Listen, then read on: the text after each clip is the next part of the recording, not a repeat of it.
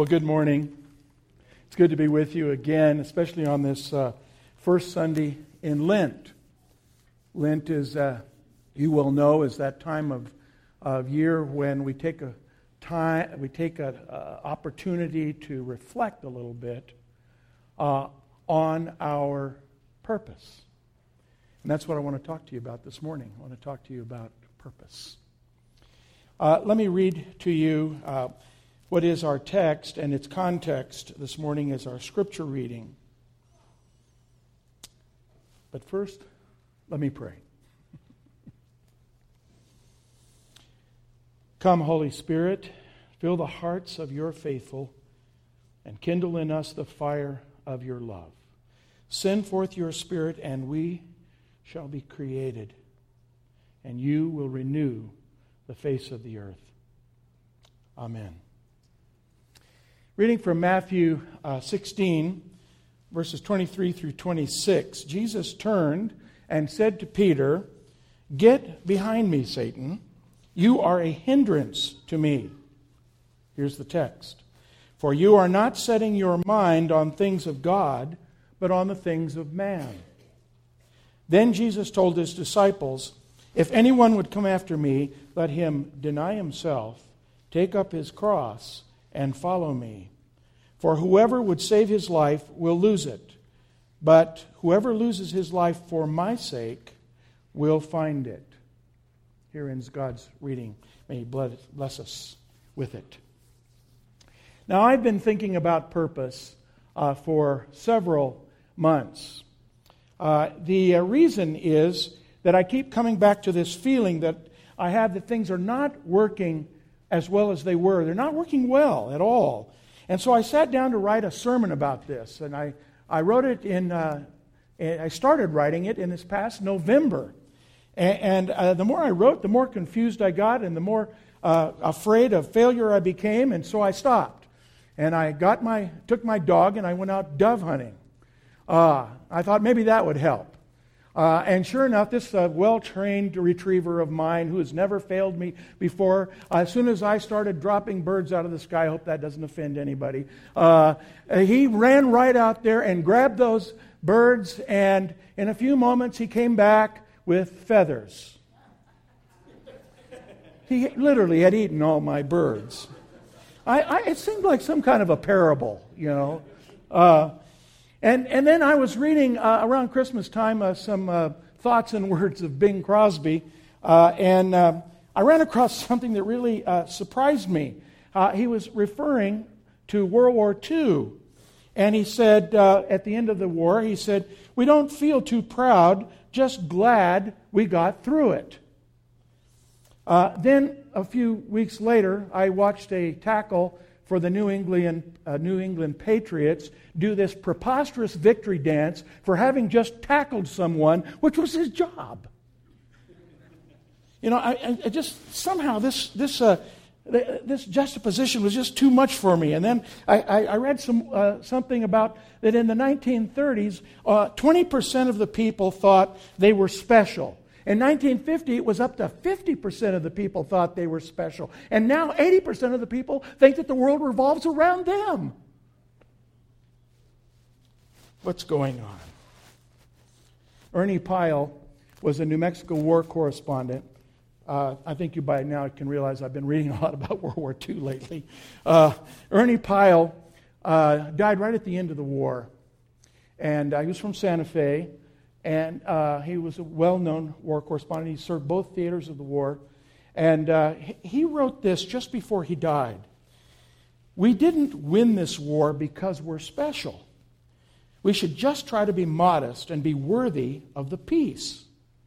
So I asked myself at this point, where has this humility gone?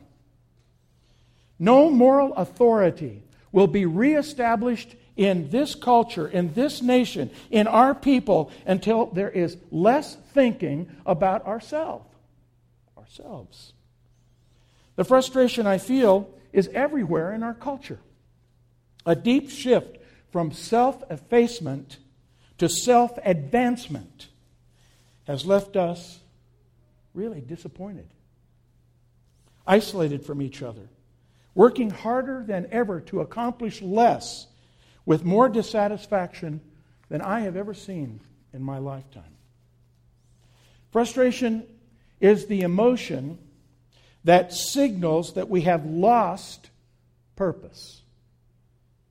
Our way and our vocation is all about me. We live in a culture and society so consumed with exercising its power that it has lost its morality and is losing its freedom.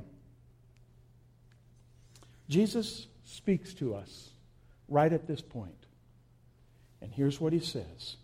You're not setting your mind on things of God, but on the things of man. You're thinking like Satan, who's only a hindrance. And you have become useless.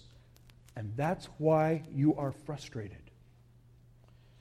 J.K. Rowling, who I think will go down in our memory, in our historical memory, as one of the greatest authors of the 20th century, gets it absolutely right in the 5th book of the Harry Potter series. When she has Harry very, very frustrated because his arch nemesis, Voldemort, is using his mind and his gifts to further the reign of evil. It was brilliant. It's brilliant, her insights there. Frustration is an emotion that God created in us at our creation, in His image. It's an emotion that flags and warns us that our strong inherent desire for achievement is sidetracked and our purpose is forgotten. It warns us that our purpose is no longer God's purpose, but one of our own making. It reminds us how little we know of our sin, so that when we think we are great, we are in a great deal of trouble. This morning, I'd like for you to consider your own purpose.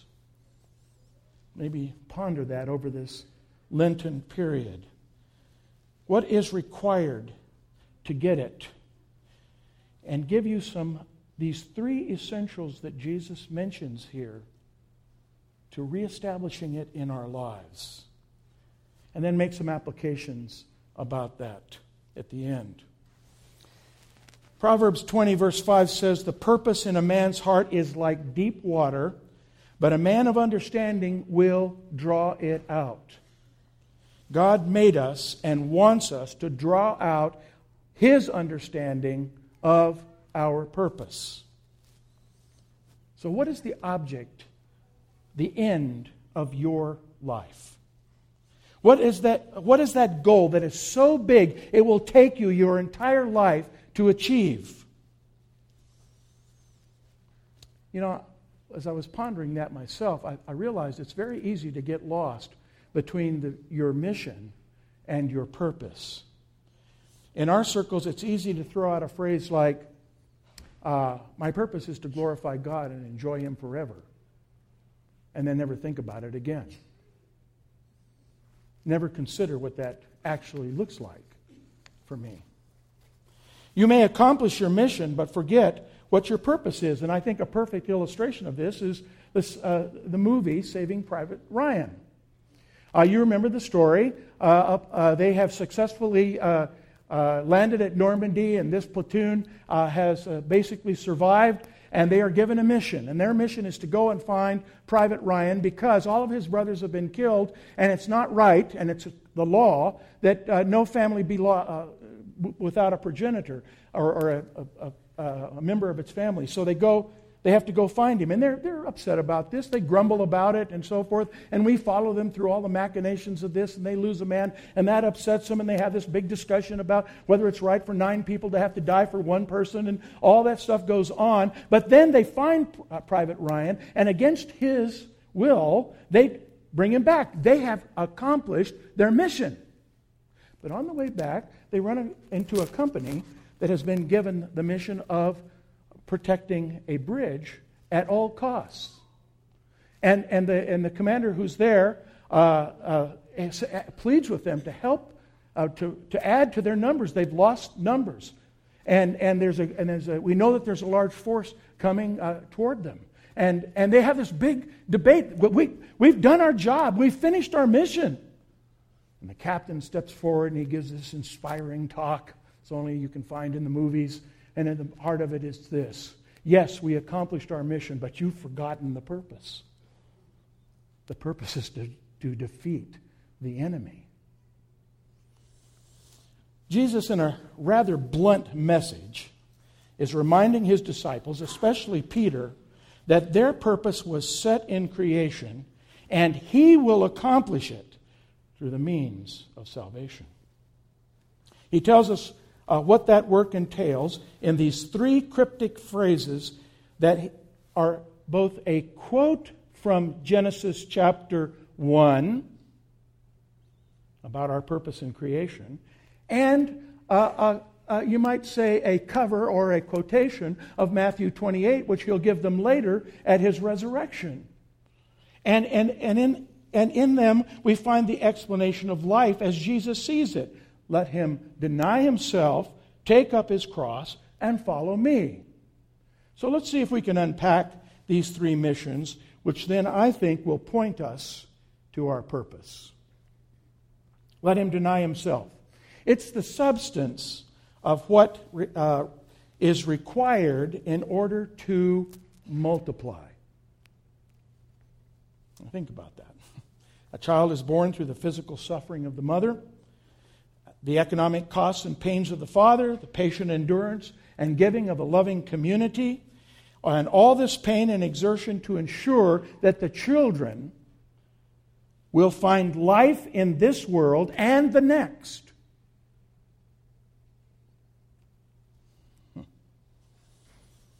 So, God tells the old man Abraham in Genesis 17:2, the promise will be kept. He's waited now about 85 years or so. God comes to him and says, the promise will be kept. You will have a son, and he will multiply, and he will be like the stars of the heavens. Innumerable. He will multiply. Then in Genesis 22, verse 17, God comes back to Abraham, who now has his son, and he says, I want you to take this son up and sacrifice him. And then God, in that special moment, provides the sacrifice. Provides the ram. A beautiful picture of what is to come. He spares the firstborn son of Abraham and then tells him through the angel, I will multiply his descendants like the sands of the shore. Now God's firstborn son, Jesus, is saying your mission is to be fruitful and multiply. It's a mission of faith, and it requires sacrifice, suffering. Viktor Frankl was a young neurologist who had just graduated from the University of Austria. He had big plans on how to use his life for good. But instead, he found himself in a Nazi concentration camp. He was a Jew. Frankl wrote about his frustration in his book, A Search for Meaning. He says, it was not what do I want out of life that I learned, but what does life want from me? It doesn't matter what we expect from life, but rather what life expects from us. Suffering was what life put before this young man, and life set him apart for a different kind of achievement than he had ever considered or thought about. Life, he said, is never made unbearable by our circumstances, but only by lack of meaning and purpose. Multiplying is prophetic work. And you remember they killed the prophets. Jesus is teaching that the integrity of the message, the testimony that multiplies the children of God, comes in our submission to Christ, in our humility. We stop thinking about ourselves, and then our going, he says, going, disciple the nations. Our going in this mission makes disciples through trials, trouble, scrutiny, rejection. Frustration shows up when this is not our mission, or when we make this the only mission. And we are no longer then walking by faith in the way that Christ Jesus has set for us as His people, as His bride. The second point that he makes is subduing the lie. Here's the second mission. Jesus tells us to take up His cross. Now, he's talking about both His cross and our understanding of the cross, which we sang about a few moments ago, and the cross that you will bear. Subdue is a very powerful word. It literally means to crush, to bring to submission, so that every knee will bow to Lord Yahweh. Isaiah says it like this: "Turn to me and be saved, all the ends of the earth, for I am God and there is no other. To me every knee shall bow, every tongue shall swear allegiance." Isaiah 45. Paul quotes from this in Philippians chapter 2. And he says, right in that section where it has come all the way down to this, that Christ humbled Himself even to death, the death of a cross. It ends in sacrifice. The death of our Savior, laying down His life for us, His people. In a sense, when I read that, I think God is saying to us, choose your death. Will you die chasing after the idols of this world? Or will you, as Jesus said, lose your life for His sake? Every aspect of this part of our mission ends in some kind of death. Even when Jesus says, going, baptize them in the name of the Father, the Son, and the Holy Spirit. It's a baptism into His death, with the absolute assurance and hope of the resurrection from the dead, the bodily resurrection, and the life eternal, not just in heaven, but on the earth. It's an incredible hope. It's the kind of hope that allows you to lay down your life for others, for the sake of Christ. Our life has value even in death. This is the sacrifice required of us. Now the devil says, I'm going to kill you. He says it several places, but especially in the book of Revelation. I'm going to kill you. You better be afraid. You better be scared. I'm going to take everything from you. You're going to die. And you know what our response should be? Our response should be, hallelujah. I'll die. I'll die for my Lord and Savior. I'll die for my faith. I'll die for my children. I'll die for you. All worship requires a sacrificial death. We go to care for the dying in our lives, our work, our neighborhoods. You know, I think this is what holiness actually is. Holiness isn't about your behavior. Holiness is who you are in Christ, in your union with Christ. And it shows itself up in these places. The way we worship, work, play, think, speak is not about you. It's about Him. It's about the vocation He has called you to. It's about Him. I think it's a tough lesson. That's why I've pondered it so long. It means dying to all those things that you think are so important, even your religious ideology. I was on a Kairos team. Kairos is a prison invasion where we go in for a whole weekend and we share the love of Jesus Christ with those men in prison, and we have watched Him do incredible things. Yeah, it's scary to go into a prison. Yeah, there's some tough men. We ask for the toughest men. We don't ask for the Christians. We ask for the non-Christians to come to our program. Yeah, it's scary, but we have watched Him change lives. The head of the Aryans gangs in New Mexico came to Christ in front of me. It was an amazing thing to watch. But on this team, I got this wonderful idea of how we could demonstrate the gospel better. You know, I'm a good Reformed guy. I'm always thinking about how to do it better, how to say it better. You know, I know better than everybody else. And I had this wonderful idea, and they said, I'm sorry, it's not in the model. It doesn't fit. You can't do it.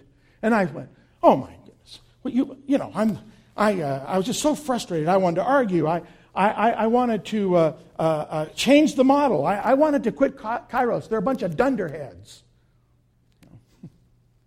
And then my lifelong friend, who's known me very well for a long time, came up beside me and he said, John, is this about Jesus or is this about you? Is this about His righteousness and His gospel, or is this about your ideas?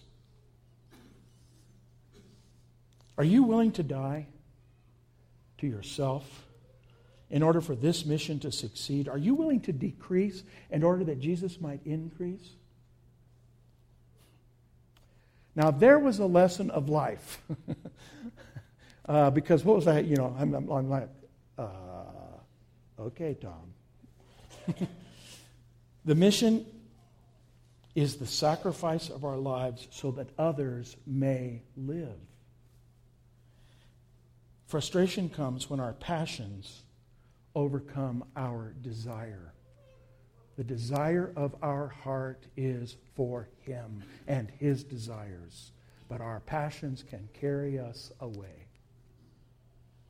When we make public worship the only sacrifice of our life, the only one we're willing to make, I'll go to church on Sunday.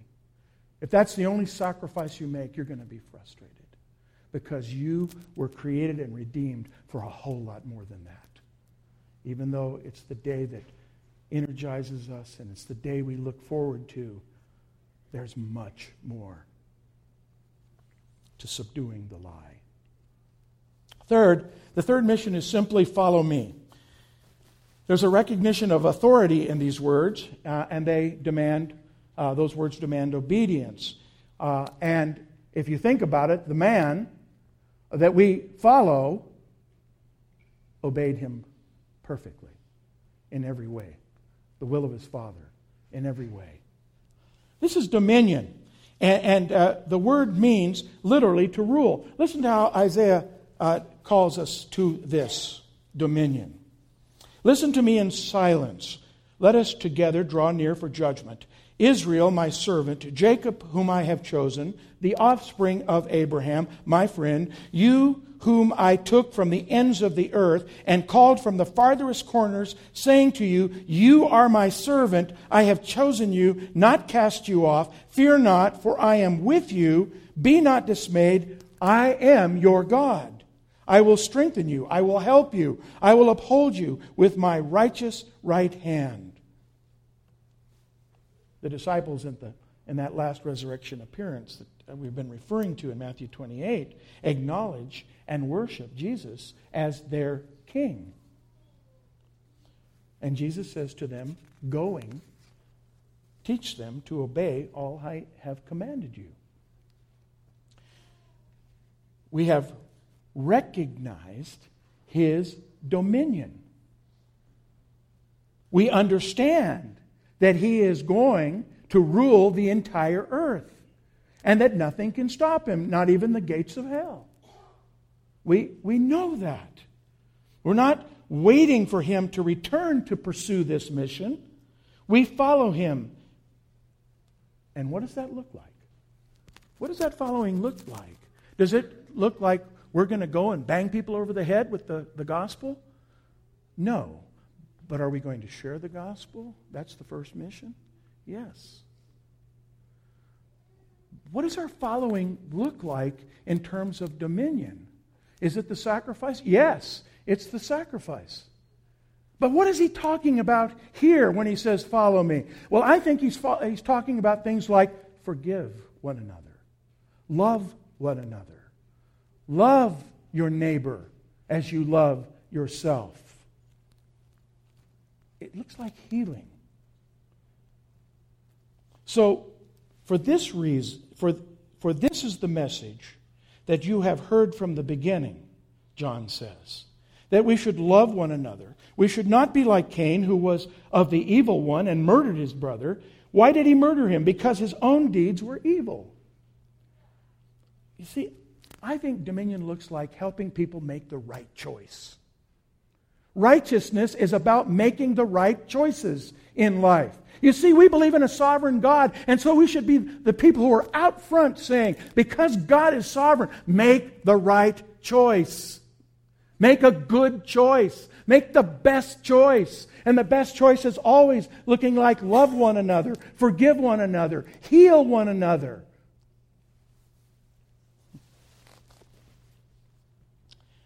We choose to forgive, not curse those around us. We choose to heal brokenness, not how to spend time and money for our own sake or the sake of the economy or the kingdom I am making rather than the kingdom He is making. Our frustration comes with our love of this world, this culture, the things of this world. And we know that this kind of love is emotional and it sucks the love of the Father right out of us. Because none of it lasts. This world is passing away. This flesh is passing away. We already know that. But we don't live like it. Many of you in this room will remember who George Marshall was. A godly man, a Christian man, and the highest ranking commander in 1944. Just as at the time when they were finalizing the plans for Operation Overlord, which would be the invasion of Europe. And President Roosevelt comes to George Marshall and he says, George, I'm thinking about this operation. You're the senior commander, and I'm trying to decide who I should appoint as the general who will take charge of this operation. And George Marshall stops him and says, Mr. President, that is your decision. And I will offer you no opinions on that whatsoever. You must make that decision. So Roosevelt goes and thinks about this, comes back a few days later, and he comes back to George, he says, George, you're the senior officer. You should be the one who's in command of this. And he sort of pauses, waiting for George's response, and George says, Sir, it is not my position to influence you on these matters at all. You need to decide who it is that will lead this operation. Roosevelt leaves, comes back a third time. He says, George, do you want this command or not? And George Marshall says, Sir, I will submit to you in every way without any questioning of you. You must make this decision. The next day, Roosevelt announced that Dwight Eisenhower would be the commander of Operation Overlord. And George Marshall, who had not taken a day off through the entire war, went home at noon and didn't come back the next day. He was crushed. Now, I don't know, we're not privy to what happened in that day, but I have a feeling he fell on his face before the Lord and said, Lord, I submit to you. This is the right thing, but it took him a while to figure that out. And then the Lord gave him, through President Roosevelt, the job of restoring Europe. And he created what we now call the Marshall Plan. 50 years of goodwill to those whom we came to help and those whom we defeated. Rebuilding them. The whole attitude of the Marshall Plan is to serve others as greater or better than ourselves. To me, it's a wonderful story of a Christian who understood, or maybe who learned through the process, what dominion looks like. My conclusion then to these three missions that the Lord speaks of, all given to us to lead us to one end, to one purpose. What is it? Life. Okay, not just life, not just living, life. Not just with a capital L, with a capitalization, L-I-F-E, in quotation marks, life. Think about it. Think about that. Let that sink in a little bit. Your purpose, the purpose of your education, the purpose of your marriage, the purpose of the time that you have on this earth is life. Life doesn't wait for Jesus' return. Life doesn't begin or end with the accomplishments of this world or our self-efforts or our failures. No, life incorporates and prioritizes them all by our union with Jesus Christ. We live by His grace through faith in His purpose. And He says He will accomplish it. Life is greater than existence. Life is the good work we are called to now and for all eternity. Jesus said, I came to give you life. Fight the good fight of faith. Take hold of the eternal life to which you were called and about which you made the good confession in the presence of many witnesses, Paul tells Timothy. For we are His workmanship, created in Christ Jesus for good works, which God prepared beforehand that we should walk in them, tells the Ephesians. If you have lost this purpose, that life leads to life, you're going to be frustrated. The result is indifference and boredom and selfish, sinful competitiveness, no faith, no hope, no love. Since, and this is why Peter writes this, I think Peter is thinking these thoughts. He has set his mind on Christ where He is seated at the right hand, and he writes to us this: since therefore Christ suffered in the flesh, arm yourselves with the same way of thinking. Deny yourself, take up your cross, follow me. For whoever has suffered in the flesh has ceased from sin, so as to live the rest of the time in the flesh, no longer for human passions, but for the will of God. That's a great statement that Peter makes. For William Tyndale, this was powerfully expressed by his purposeful statement: I will put the Bible into the hands of every Englishman in English. It cost him his life. But I'm reading it today because of him, in my language. The Reverend Sheldon Jackson was a Presbyterian minister after the Civil War, and he saw the devastation that had been caused. And so he proposed, I will plant a church in every state and territory of the United States west of the Mississippi. He died in Sitka, Alaska, having accomplished that purpose. Every single state. I don't know where in Texas it was, but there was one here. Maybe it's in Lubbock.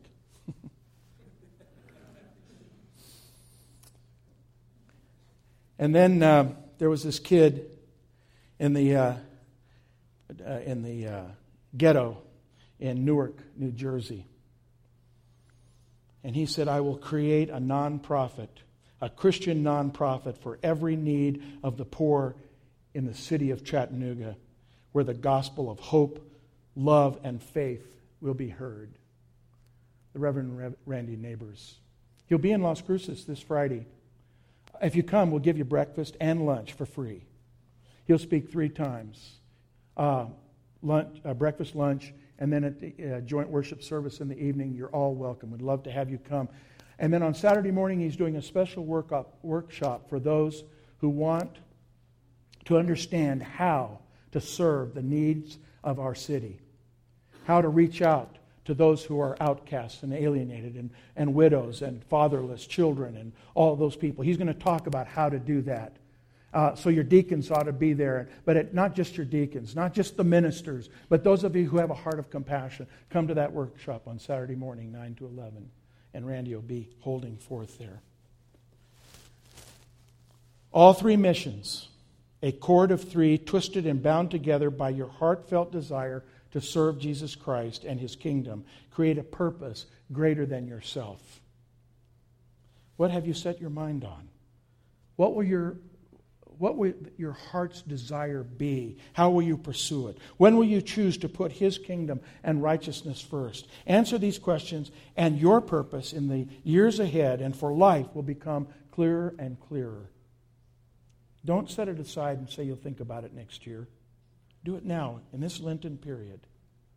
Your decision, your purpose will be different than mine. But it will all flow. All of our purpose will flow from Him and to Him. And that's the way that we glorify Him. That's the way we make Him known. That's the way we see His character. We see it in His people. We see that we are glorified in that He glorifies us. And it's in that moment that we begin to delight in Jesus. And our delight in Him becomes greater than anything else.